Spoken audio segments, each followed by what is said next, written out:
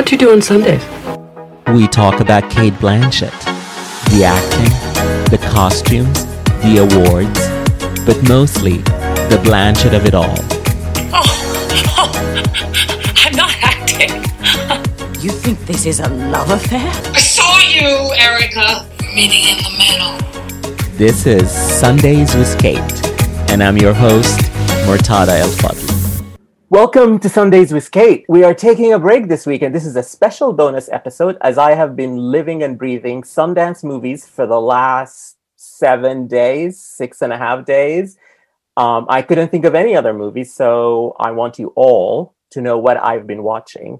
And I have invited a special guest, writer and critic, Valerie Complex. Hi, Valerie. What's up? Thank you for having me back. I remember our discussion about Little Fish. Yes, that was one of my favorite episodes when we discussed that little seen Australian movie. People were shocked that I had even seen it, to be honest. And I get it. Like, I know it was a film that not too many people saw. So yeah. So we're not talking about a Cate Blanchett movie this week. We're talking about all the movies at Sundance. And so Sundance this year was a virtual festival. So we were all sitting wherever it is that we sit every day. We're all inside. And just there was an added bonus of watching these movies that just became available. I have to give Sundance kudos for the virtual experience was amazing. Literally, 2 clicks and you're watching. Like, go to the movie, favorite it, and it appears on your schedule. Then you click it and watch it. They cracked the code on virtual festivals. I've been to many over the past year, and this was the best. It took a while to get used to at the beginning with films and stuff. And then I had complications with, for some reason, the films that I reserved kept dropping off my schedule. And I had to email them like, what are you going to do? Because I have proof that I reserved these films, but they're not showing up on my schedule. So what's the problem? And then they ended up upgrading me to All Access. So that made it easier. Yeah. This was my first year getting All Access. I always got the pass that you have to go an hour before the movie and wait in line. But this time I got the All Access. So it was nice. Well, you deserve it. You produce the amount of work that they're looking for. Yeah. So you should be proud of that. I am. It was nice. The All Access was very nice. But, people are here to listen to us talk about the movies. So let's dive into the movies. And first, Valerie, I just wanted to talk about like trends that you notice in the films that we watch. Obviously, this was the number of movies were less than usual, but this is still a huge number of movies. Nobody has seen everything. So I think between us, we've seen probably a lot, but we still we won't cover everything. But my first trend that I noticed, and this is a trend that just every year at Sundance, I think it's the same, but maybe a slightly more noticeable this year, is that the documentaries to me were much more interesting and better than the narrative movies. Like so many of the documentaries, there was innovation. We saw a documentary in animation. We saw a lot of good archival footage documentaries, and even the talking head documentaries were good. And there was things like Captains of Za'atari and Sabaya are these documentaries that were shot in Iraq and in Jordan that looked and felt like narrative movies because they just plunge you into the story. There is no talking head telling you. Like that was, to me, that the innovation in documentary is something that I really noticed this year. I feel like it's ongoing with the trend that's been happening since last year. I felt a lot of the films that I saw, and some of them in my top 20 are documentaries. Actually, documentaries dominate my top 10 because they were just much better last year. They were riskier. They told a variety of stories featuring a variety of different people. And I think Sundance is just kind of continuing that tradition of where documentaries are just a lot better. And I know you mentioned this earlier, but I agree with you. I felt like a lot of American cinema was lazy. It was the same sort of narratives over and over. There were a few movies where people tried to do different things with typically formulaic stories. Hmm. Violation, for example, and even to an extent, Flea, which plays with genre and stuff like that. Most of the films were sort of kind of like middle of the road and not interesting at all. Yeah, I Um, agree. The narrative films, especially the American narrative films, with very few for very few exceptions, everything was been there, done that. And I'll mention a couple since we're not, so let's get into a couple of them. So one movie that I enjoyed watching is Together Together, which is a movie directed by Nicole Beckwith, and this is I don't know if you saw that. Did you get to see that? no, I will say that when I'm physically at Sundance, like I don't see very much. I think the most movies I'll see is maybe 6 or 7 because that in between parties and other commitments, you don't Hmm. see that much. But this is the most I've ever seen at a film festival. How So I'm happy many? about that.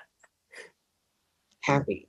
That's great. Yeah, I think I've seen more this year than I've seen last year because you cut down the time of like going from one theater to the other and the Right, bus right, right, shuttles and all of that and the right, parties and then you can wake up and immediately watch a movie even at 8 a.m. if you want. right. You don't have to like get up and wonder if you're gonna miss the bus.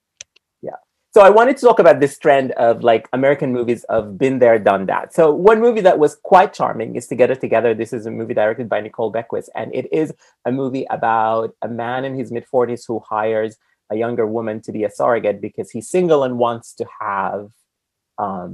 wants to have a child on his own. And it's about the friendship that sort of comes between these two. The movie was very charming. The performances by Ed Helms and particularly Patty Harrison were really Mhm. charming. And I laughed, but I also felt like this is the quintessential Sundance movie that I have seen a million times before. Yeah. So there is It's like every year a Juno, yeah, um, every year. there there is one every year. Um, and another one that I will highlight is also one called How It Ends, and this is directed by Zoe Lister-Jones and Daryl Wayne. And Mhm. this movie this was such an LA story. Like I kept rolling my eyes. There's so many things, in this movie, and it's just like I'm like, well, good job, Sundance. You gave New Yorkers a new LA movie for us to mock. But Right. again, it was fun. It was fleeting. I didn't want to turn it off. I enjoyed it. But like, where are these movies going to go? Who's the audience for these been there, done that stories? Hmm. So, um, you know, but let's talk about stuff we like. So we talked about the innovation in documentary, and I think my favorite movie at the festival was Flea. Hmm. Um, Probably mine too. yeah, so Flea is a documentary told in animation, and it is directed. It's a Danish film. It's directed by Jonas Spor Rasmussen.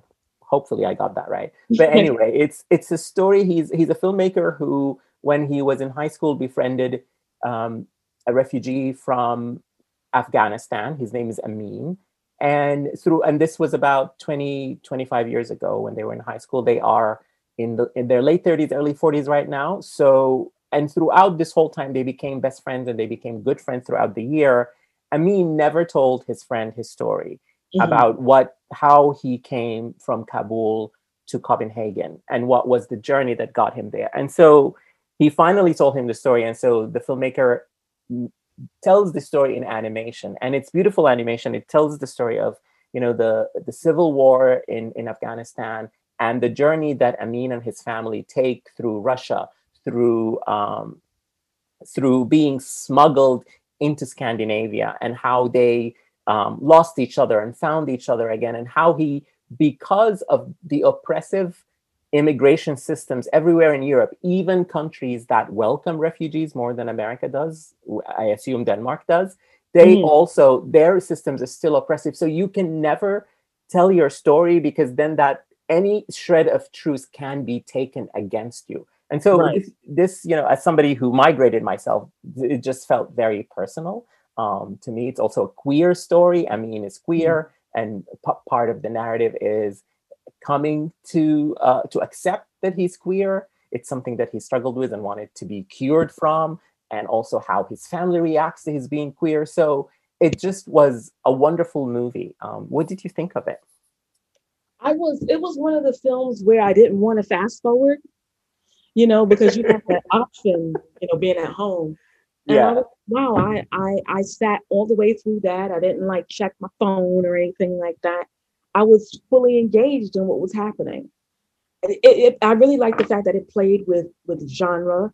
You have documentary animation that's a crossover that I don't think I've ever seen before. Hmm. Maybe it exists, but it's a crossover that I haven't seen. And the story is compelling, but it's hopeful. A lot of these refugee sort of stories end in tragedy most of the time. But this one is like, oh, everybody's alive and everybody's thriving. They're just scattered all over the place. That made me feel like, it was a film that I walked away from feeling good, Yeah.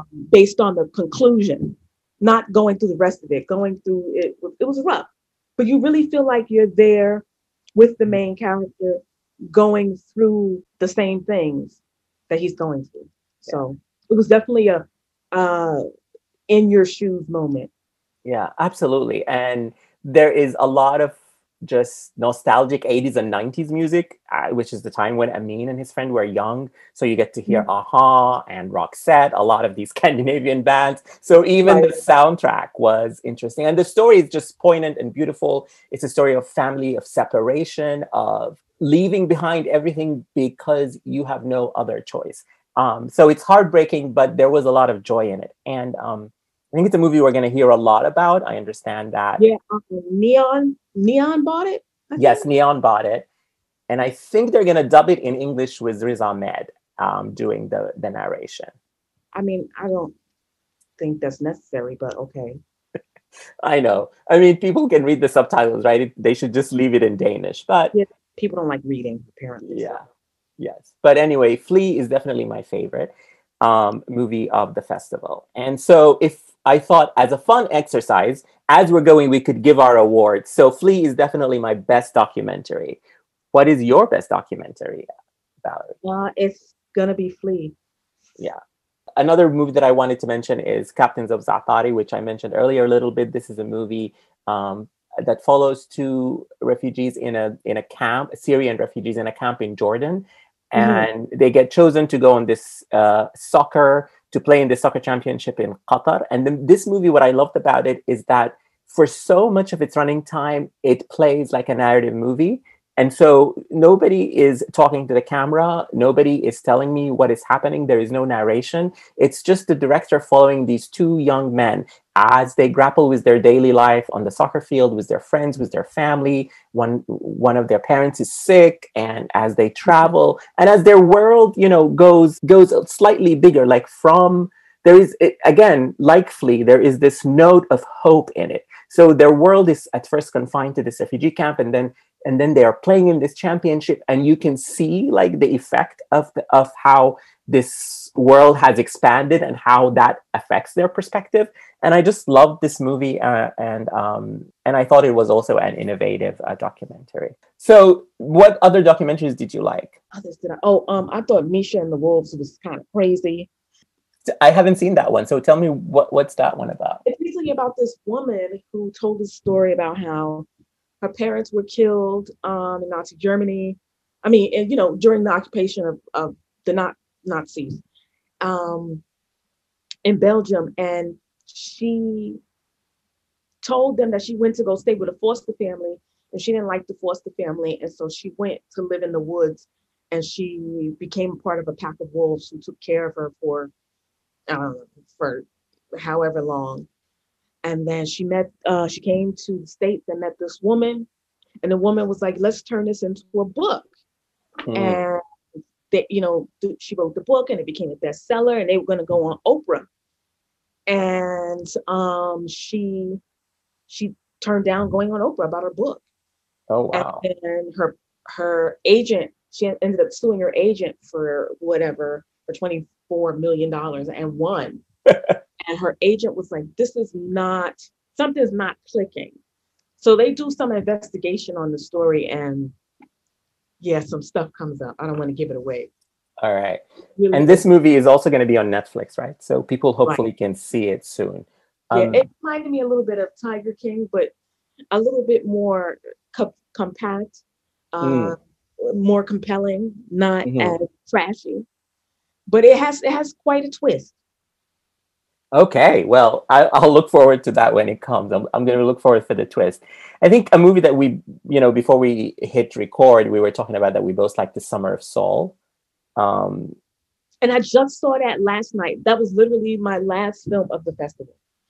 And I have lived 5 blocks from the park where the festival happened for 20 years and never knew about that festival until I watched that documentary. It's yeah, embarrassing.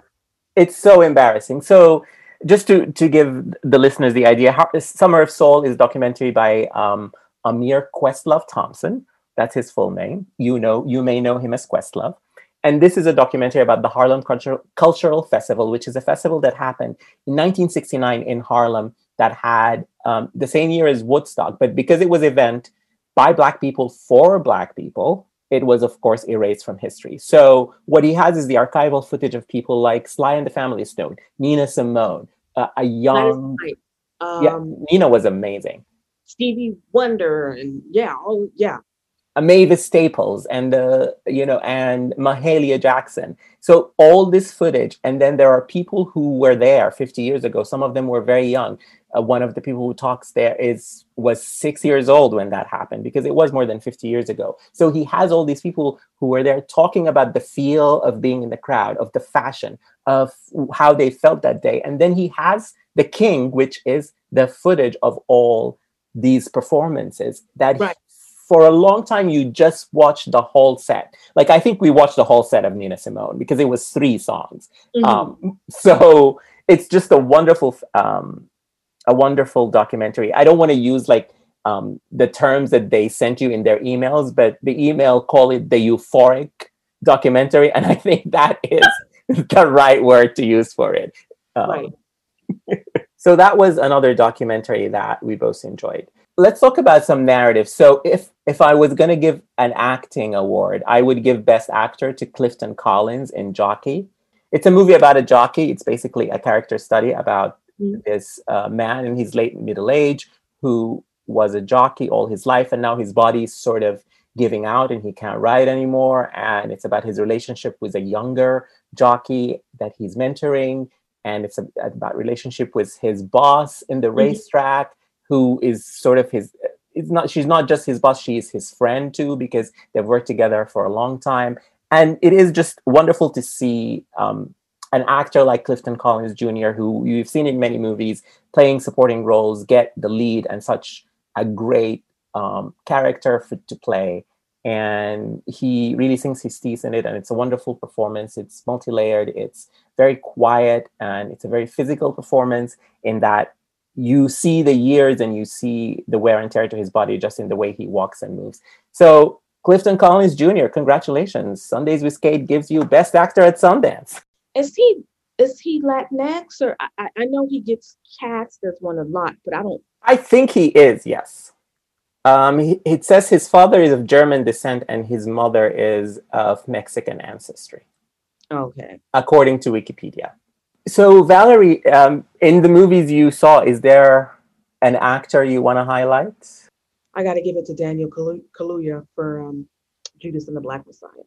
Although the movie's lacking in a lot of areas, that he gives a magnetic performance. And it seems like every role that he's in, he just continues to get better and better and better. There's nothing that he can't do. Yeah, he's wonderful. He's exciting to watch. I don't know. He just has so much charisma, and it's hard to look away. He's pretty irresistible. You can't take your eyes off him. Yeah, and he plays Fred Hampton in Judas and the Black Messiah, which is the story of the last few months in Fred Hampton's life and how he was murdered by the FBI. It's a hard movie to watch. I watched it before Sundance, so I didn't think of it as a Sundance movie, but yes, it did play there. And yeah, I agree with you. Daniel Kaluuya is amazing, and I think he got nominations at the Golden Globes and SAG. So hopefully he is being recognized for this performance. I've always loved him. I thought he should have won the Oscar for Get Out. But maybe he'll win this year. He's got to win something because I don't know. I can't think of a performance by a male, a supporting role. Is he supporting or best? I don't remember. He's playing in supporting. Yeah, Okay. he's Yeah. being run in supporting. No one has done better Yeah, I in a agree. supporting role this year. You can't. It's unfathomable to think that anybody was better than he was this year. Yeah, it's a wonderful performance, but it's also a performance that he shows you how magnetic Fred Hampton was, right? Like in those scenes where he's giving the speeches, like you can feel him leap off the screen. I know this is like I think that people say that's an easy thing to say, but it literally you feel the strength, the passion of this man, and you're right, you can't take your eyes off him. He's really great in it. He's fantastic. So he wins mine. All right. But this is a podcast about an actress. And I think most people here want to hear us talk about actresses. So let's talk about the movie that has actresses that I will give it best narrative film at this festival, which is Passing. It's a movie that stars Tessa Thompson and Ruth Negga as two light-skinned Black women in 1927 Harlem. Who pass as white. One of them, played by Tessa Thompson, is the lead character. She passes as white sometimes for convenience, like if she just wants to go to an all-white hotel and relax for a few minutes. The other, Claire, played by Ruth Negga, passes all the time. In fact, she is married to a white man who doesn't know that she's Black. And so the movie is about race. It's about identity. It's about the masks we put on and take off. It's about desire. These women are into each other as friends, but they also want to trade places. Sometimes I think Irene, the Tessa Thompson character, admires the chutzpah and the chaos of the other woman, and vice versa. I think Claire also admires that Irene is satisfied with her lot in life and seems calm. And so there is a lot in this movie, and a lot of it is left unsaid. The script is very sparse. I love that. I didn't need it to. It's like whenever there is a chance for it to tell us anything, it sort of holds back and does it. But the performances are wonderful, particularly Ruth Negga, who I'll give Best Actress because she is playing somebody who is a little unhinged because of the way that she's living, but she has such control as an actor. Like she drops her voice sometimes to make the point, or she looks straight into the camera. And the way that she looks at the camera, you completely change every idea you thought you knew. You thought you knew this character, or you thought you knew this story. And the way that she just looks straight at the camera, it completely changed that for me in a very pivotal scene later in the movie. And then I think it's a wonderful performance. What did you think of Passing, Valerie? I would definitely give Ruth Negga Best Actress. I mean, she really, I said in my review, I'm looking for my review now. She bulldozes through each scene with that, what did I say? It was with chaotic, sedity energy. That's what I said. She does. That is really good. Yeah. With chaotic, sedity energy that just sort of bulldozes its way through every scene. She's irresistible. Like I don't see how even Tessa Thompson didn't fall under her spell, because her performance is so sensual and intimate and alluring. Yeah, absolutely. She's just one of those actresses where she gets on screen and you follow her throughout the scene and nothing else matters. Yeah. You're afraid to look away in case she does a gesture that you miss. Like I was just transfixed. Yeah, exactly. It was a transfixing experience, and I was just like, I wanted to see Passing again because I just want to see the scenes that she's in. Mm-hmm. And she translates so much on her face. Like, I know the story. To me, the Passing story is lacking in substance. I think it was a very spirited first try from Rebecca Hall, and I think as a director, technically, she has a very good eye for things, and she really thought of every detail down to the costuming, the set design, even the language that they spoke. Like she thought of everything. It was just that story, and I just think that for someone in her position, passing was a tall order. And I sit and I wonder, I'm like, what would that have looked like if a Black woman wrote it and Rebecca Hall directed it? Imagine the symbiotic relationship that would, and how much better the film would have been. Because I gave it a B rating. But Ruth Negga, man, like at the end, I just want to talk about the end scene when Blank comes through the door, right? Yes. And she gives Tessa Thompson, whose character's name is Irene, this look. Yeah. And I was like, oh shit. I was like, so she basically gave her a look of forgiveness, even though she doesn't know why that person is there. She looks at Irene like, I forgive you despite what's going on, even though it's not Irene's fault. And it was just that scene, that glance, that look between them that I was like, wow, okay, this is mind blowing. And that's why I wrote that tweet. I was like, she about to ride this to an Oscar because she's wonderful. Like that's the look I was talking about too. That look. And then the thing is she's looking at Irene, but in fact, she's looking straight at the camera. So she's looking at the audience. And so it's so like, I thought about it because then something happens and the movie ends. And to me, this is why the ending is so strong. It's because of that look, because of Ruth Negga, because you can read it so many ways. Like you said, it can be forgiveness. She's forgiving Irene. Or it can be like about what happens next. This is maybe the moment she decided to do something. So it could be so many things. And this is why this performance is just so staggering. I wanted to ask you, do you think this is a queer movie? I did think it's a queer movie. I have read the book that it's based on. So the sort of desire and sexual subtext is in the book. But I think it becomes more apparent in the movie because of the performances. Because every time these women look at each other, there is fleeting touches here and there. It is not explicit at all. But the way Tessa Thompson and especially Ruth Negga look at each other, there is a lot there. You can see it as, which is why I love the ambiguity in the movie. You can see it as these women want each other's life. So something like, I want to be you, or, do you want to be me? Or you could see it as sexual desire. And I think there is a lot of the time I felt the desire that they have for each other. And it's like the way that Rebecca Hall sort of films it. I mean, it's absolutely shot and acted from the female gaze. In that one scene where they're at the party and you see the camera panning down her backless dress, Claire's backless dress, and then she grabs her hand and it's like, okay, well, I mean, it's pretty clear that either something did happen between them or something is sort of brewing between them.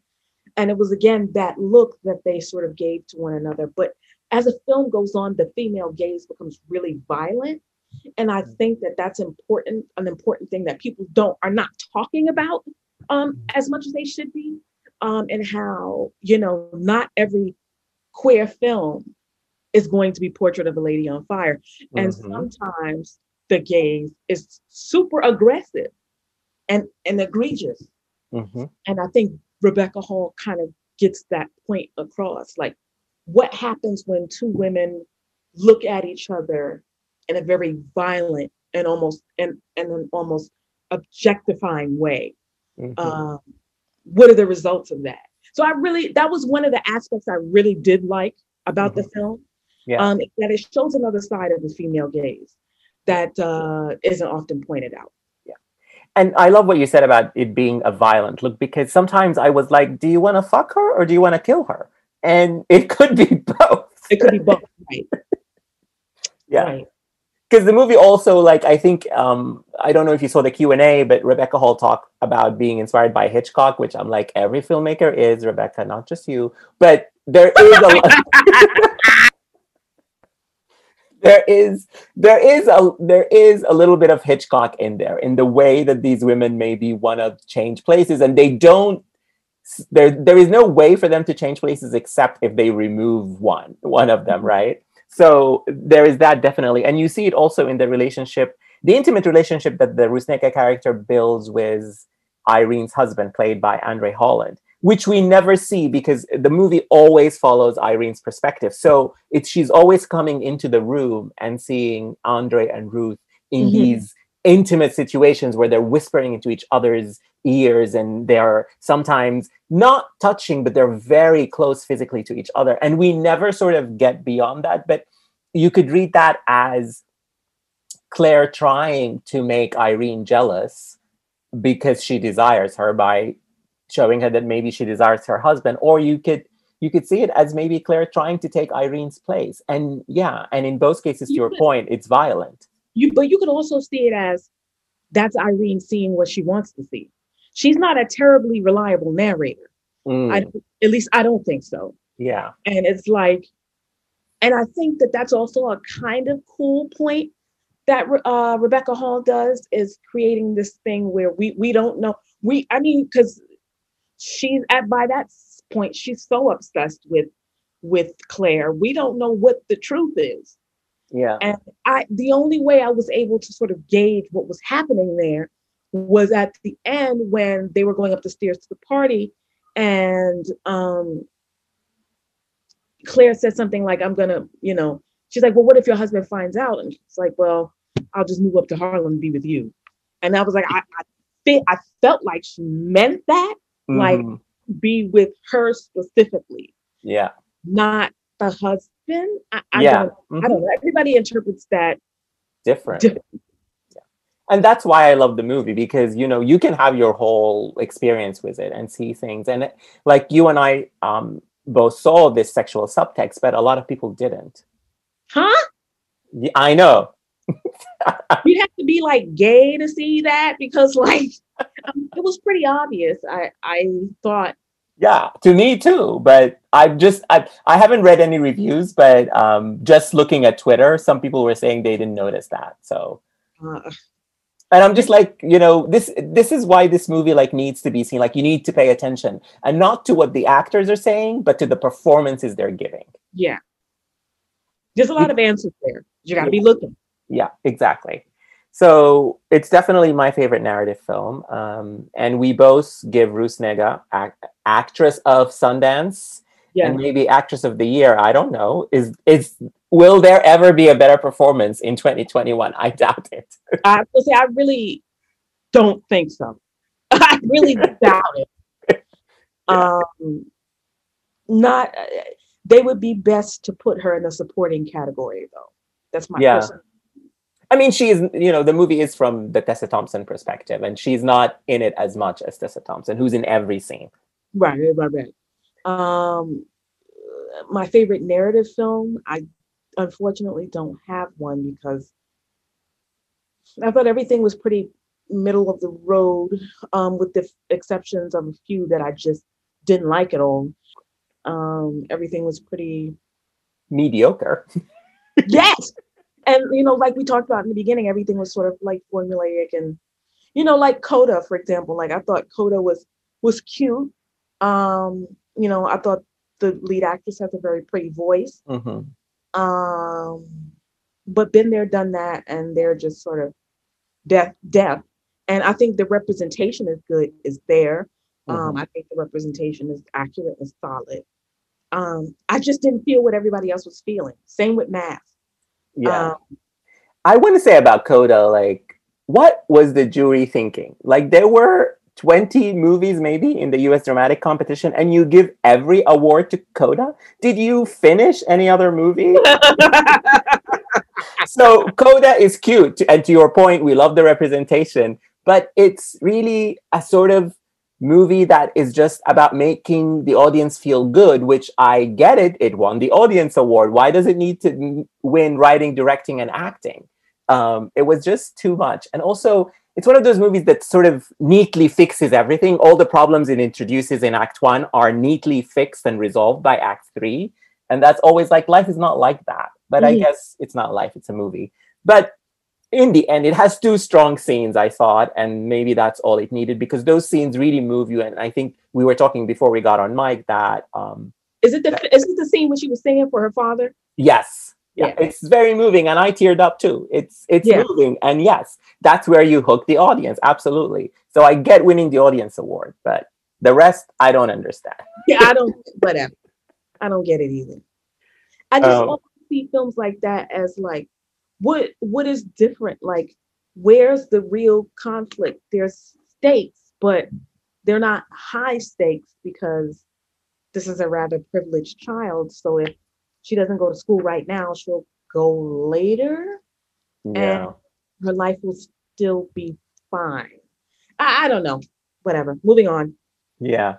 Well, Coda, I think a lot of people are going to enjoy. It's going to be on Apple.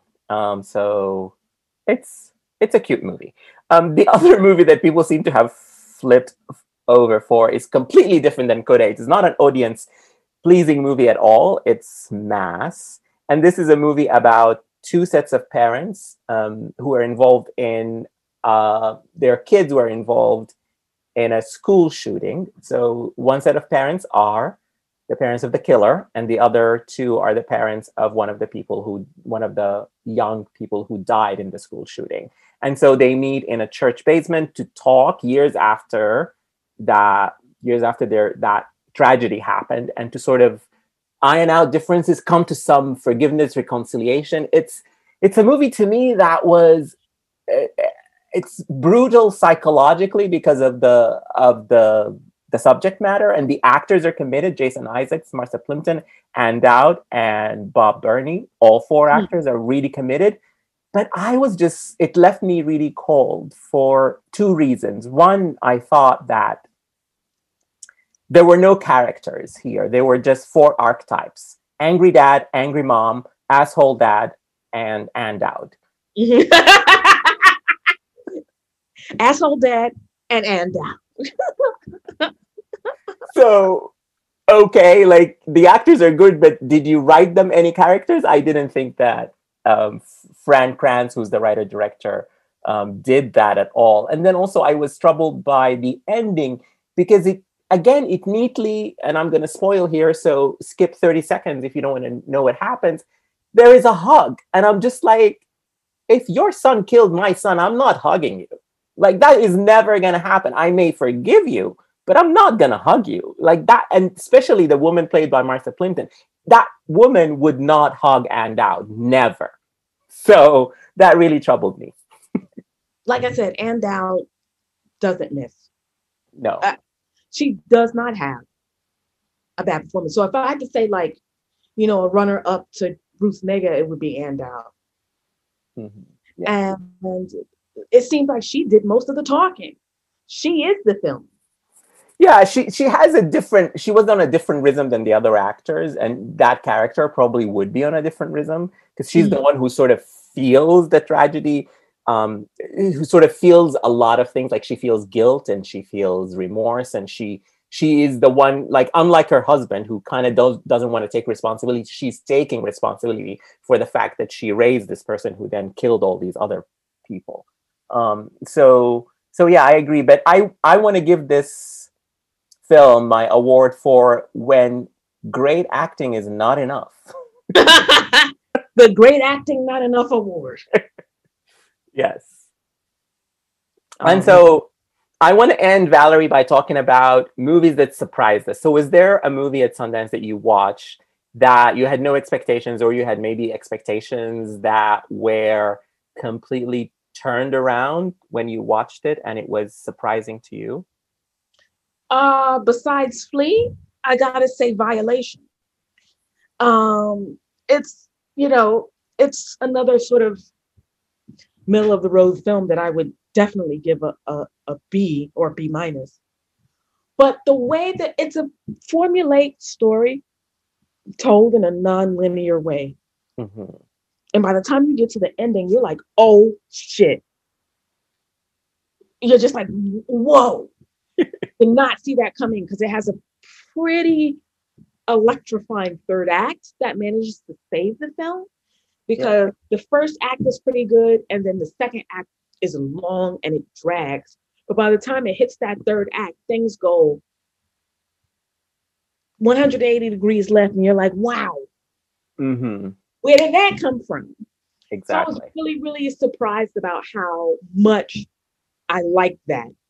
Um, Yeah, I liked it too. So Violation, if you haven't heard of, it's a movie about two groups, two sisters and their significant others. I think one couple is married and the other isn't. And so going to a weekend together, and something happens between one of the sisters and the husband of her sister, and the repercussions from that, which sort of takes a toll on both couples, and we are then taken to maybe a year later or 6 months later, and some time has passed, and one of the sisters is exacting revenge on what transpired that night. And it starts in the middle and it goes back and forth, and you're never sure which timeline you're at or what you're doing. It's a debut movie, and I think those directors really showed what they could do as directors. mhm. Although what I would say about it is that it felt to me like it's a reel for a new director. Like there was a lot of flourishes to the direction, and there's a lot of cutting to insects and animals, and so it's something, a first time director should maybe avoid that. I think it was. I wasn't as immersed into the story because I felt that the directors were showing off a little bit, It a lot was of the time. there, yeah, and I always think showing off comes off as amateur, um, in my personal opinion, and it takes you out of the story. It takes you out, and then you got to get back into it. And as soon as you get back Hmm. into it, there goes something else. However, I guess I see what they were trying to do. Violation is supposed to be surrealist Mm. in a way, shape, or form. I felt like I was watching a Salvatore Dali movie. Just like all of these shots just sort of thrown together, and with no goal in Hmm. mind. So I see what they were trying to do. It wasn't necessarily effective. Yeah. Yes. Yeah. For my surprise, I would say is the movie Pleasure, which is a Swedish movie about a sex worker who arrives in LA, and she's trying to break into porn. And what was surprising about this movie is I didn't know about it at all, and I just clicked on it because of the premise, and I was like, "Oh, this might be interesting," and because I wanted to see more non-American movies. Hmm. And so it was such an honest depiction of that journey, and I thought Hmm. the actress, I think her name is Sophia. Ooh, Capital, Sophia what? Kappel. capital, yeah. Sophia Kappel was really good. Like if there is another performance other than Bruce Nega and Daniel Kaluuya and Clifton Collins Jr., I would say she was really wonderful. And the movie is very like it's really struck me. The honesty of depicting that journey really struck me, and it was very surprising. I think pleasure was so real and honest that sometimes I forgot I was watching a narrative film. Mm, I had to keep checking myself because I'm like, is this a fucking documentary? Like, what is going? Like, I was like, where does real end and fake begin? Like, where? Because I saw people who I noticed, and I just wasn't sure. And I have a lot of friends that are sex workers and stuff like that. So I mhm, thought that the depiction was true to scale. The only thing that confused me was the ending, but then I figured it out. So I was like, okay, well, yeah. I mean, this is a cool way to end it. Like the music was great. Like it was a very millennial film. I don't know. It doesn't. I feel like it glorifies the porn industry and then demonizes it at the same time, which I thought was a pretty decent balance because there are people who enjoy it and there are people Mhm. who don't enjoy it. Yeah. Um, Yeah, I really enjoyed it, and I think, and I get what you were saying about is this a documentary, is it narrative? Because it's populated with a lot of porn actors who yeah, are playing a lot of the other characters that she meets in during this time that she spends in LA. right, right. It's a rough business. It is. It's very Um, rough, and the movie doesn't shy away from that. but that actor, like, I had to ask because I was like, "Are you a porn star?" Like, I wasn't sure. I asked Sophia Coppola. She was like, "I am not." She was like, "Thank you for the kind words." I was like, "Oh, child, I'm embarrassed," but I had to ask. Where did you ask it? Was this at the Q&A? No, this was on Twitter. Oh, This was on Twitter. I was like, hey, I even like untagged her from the question. And I was like, is she a porn star? I had asked somebody else and she saw it. And I was like, oh, girl, I'm embarrassed, but I had to ask. yeah. Well, she was good. She convinced you. Yeah. Yeah. She's very convincing. And her performance kind of reminded me of Bria, I think her name is Bria Vinite. Yes, from the Sean Florida- Baker movie. Yeah, From the Florida Project. the Florida And Project. and that sort of fledgling new actress, eccentric tattoos and a way of speech and being that is all their own. Mhm. But it fits within the sense of the story. I don't know. I thought it was really well done. Yeah. I enjoyed it too. So is there any movie that we haven't talked about that you want to mention before we go, Valerie? Let's talk about some bad ones. Okay, let's do it. Let's do it. I don't know what happened. In the Earth is terrible. I really like. Is that the Ben Wheatley movie? Yeah, I really like the fact that there was a brown woman who was a hero, but Wheatley has been on a long losing streak, and I don't know. Like, I thought the film was all over the place, even for him. Oh, wow. I liked his first film, The Kill List. I liked High Rise. I've liked some of the films he's produced. Mm-hmm. I thought Free Fire was okay, but he's been on a losing streak. Rebecca was bad. Oh, God, yes. The worst movie ever. And that's why I didn't even try to watch this, because I'm like, you burnt me very recently, Ben Wheatley. I am not watching this. I just, I hadn't seen Rebecca. I'd heard all the bad things, so I was like, whatever. But I know he does horror semi-well, but it was just like this weird mashup of Annihilation and The Happening, and it didn't work, and it was way too long. But I really did like the fact that a brown woman was in the lead, and that's why it didn't get an F and got a D. Okay. Did you see John in the Hall? No, That was the worst movie at Sundance. Don't see it. I don't even want to waste my time on it. I don't know what is John or what he was doing in the hole. It's about this young man, a boy who finds a hole in the backyard and then decides that he's had it with his parents and sister and drugs them and puts them in the hole. And that's it. It's the worst movie at Sundance. I don't even want to say more about it. I guess if I had to describe In the Earth is like this pandemic-esque film. There's a pandemic going on and they're all wearing masks, and then they get into the woods and they meet this guy, and plants are communicating with it makes no sense. It's stupid. So I recommend skipping that. I really didn't like Son of Monarchs. But I also I've chalked it up to I don't think the film is for me, and that's fine. This is the movie about a Mexican scientist in New York, and sort of he doesn't belong in New York, but he also doesn't belong back with his family in Mexico. That's the one, right? Right. I've seen it. Yeah. It felt like it was trying to capture that Roma, and what was that other film that came out last year? The queer Mexican one. You're Always With Me. I Carry You With Me. I Carry You With Me. And it feels like it was trying to like capitalize on that, and it just didn't really work. Yeah, I agree. And then with the appearance of his girlfriend, it just really took me out the film, and I just really wasn't interested in it. I don't think super great storytelling. I thought the editing was all over the place. It seemed really amateur.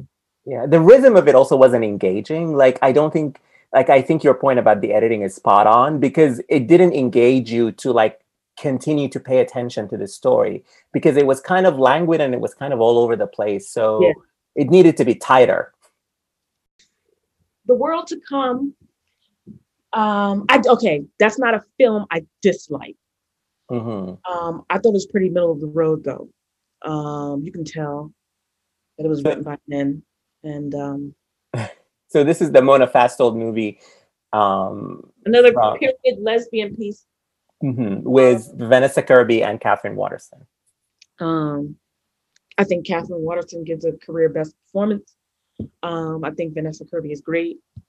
But I think a lot of people purposely skipped it because Casey Affleck is involved. So that's going to hurt the film, which sucks because I think people should see it. Yeah. Just for its romantic bits. But I gave it a B- because I just didn't like the third act. I thought the third act was bad. So I thought the filmmaking was pretty good. Like the filmmaking is great. Yeah, it's like she's a good filmmaker. Like she's a good storyteller. Like this was one of the movies that I was like, oh, this is somebody this is a director I'm gonna see their next movie for sure. And I wonder if what it would have looked like if a woman wrote it, or if a woman collaborated with the other two writers or something. But since it doesn't seem like there was any input from a woman, the film turned out exactly like I thought it would. When you say that, what do you mean? Two characters tortured under the weight of patriarchy. Yeah. It's like we see that all the time. I get it. Yeah, we know it. Yes. Yes.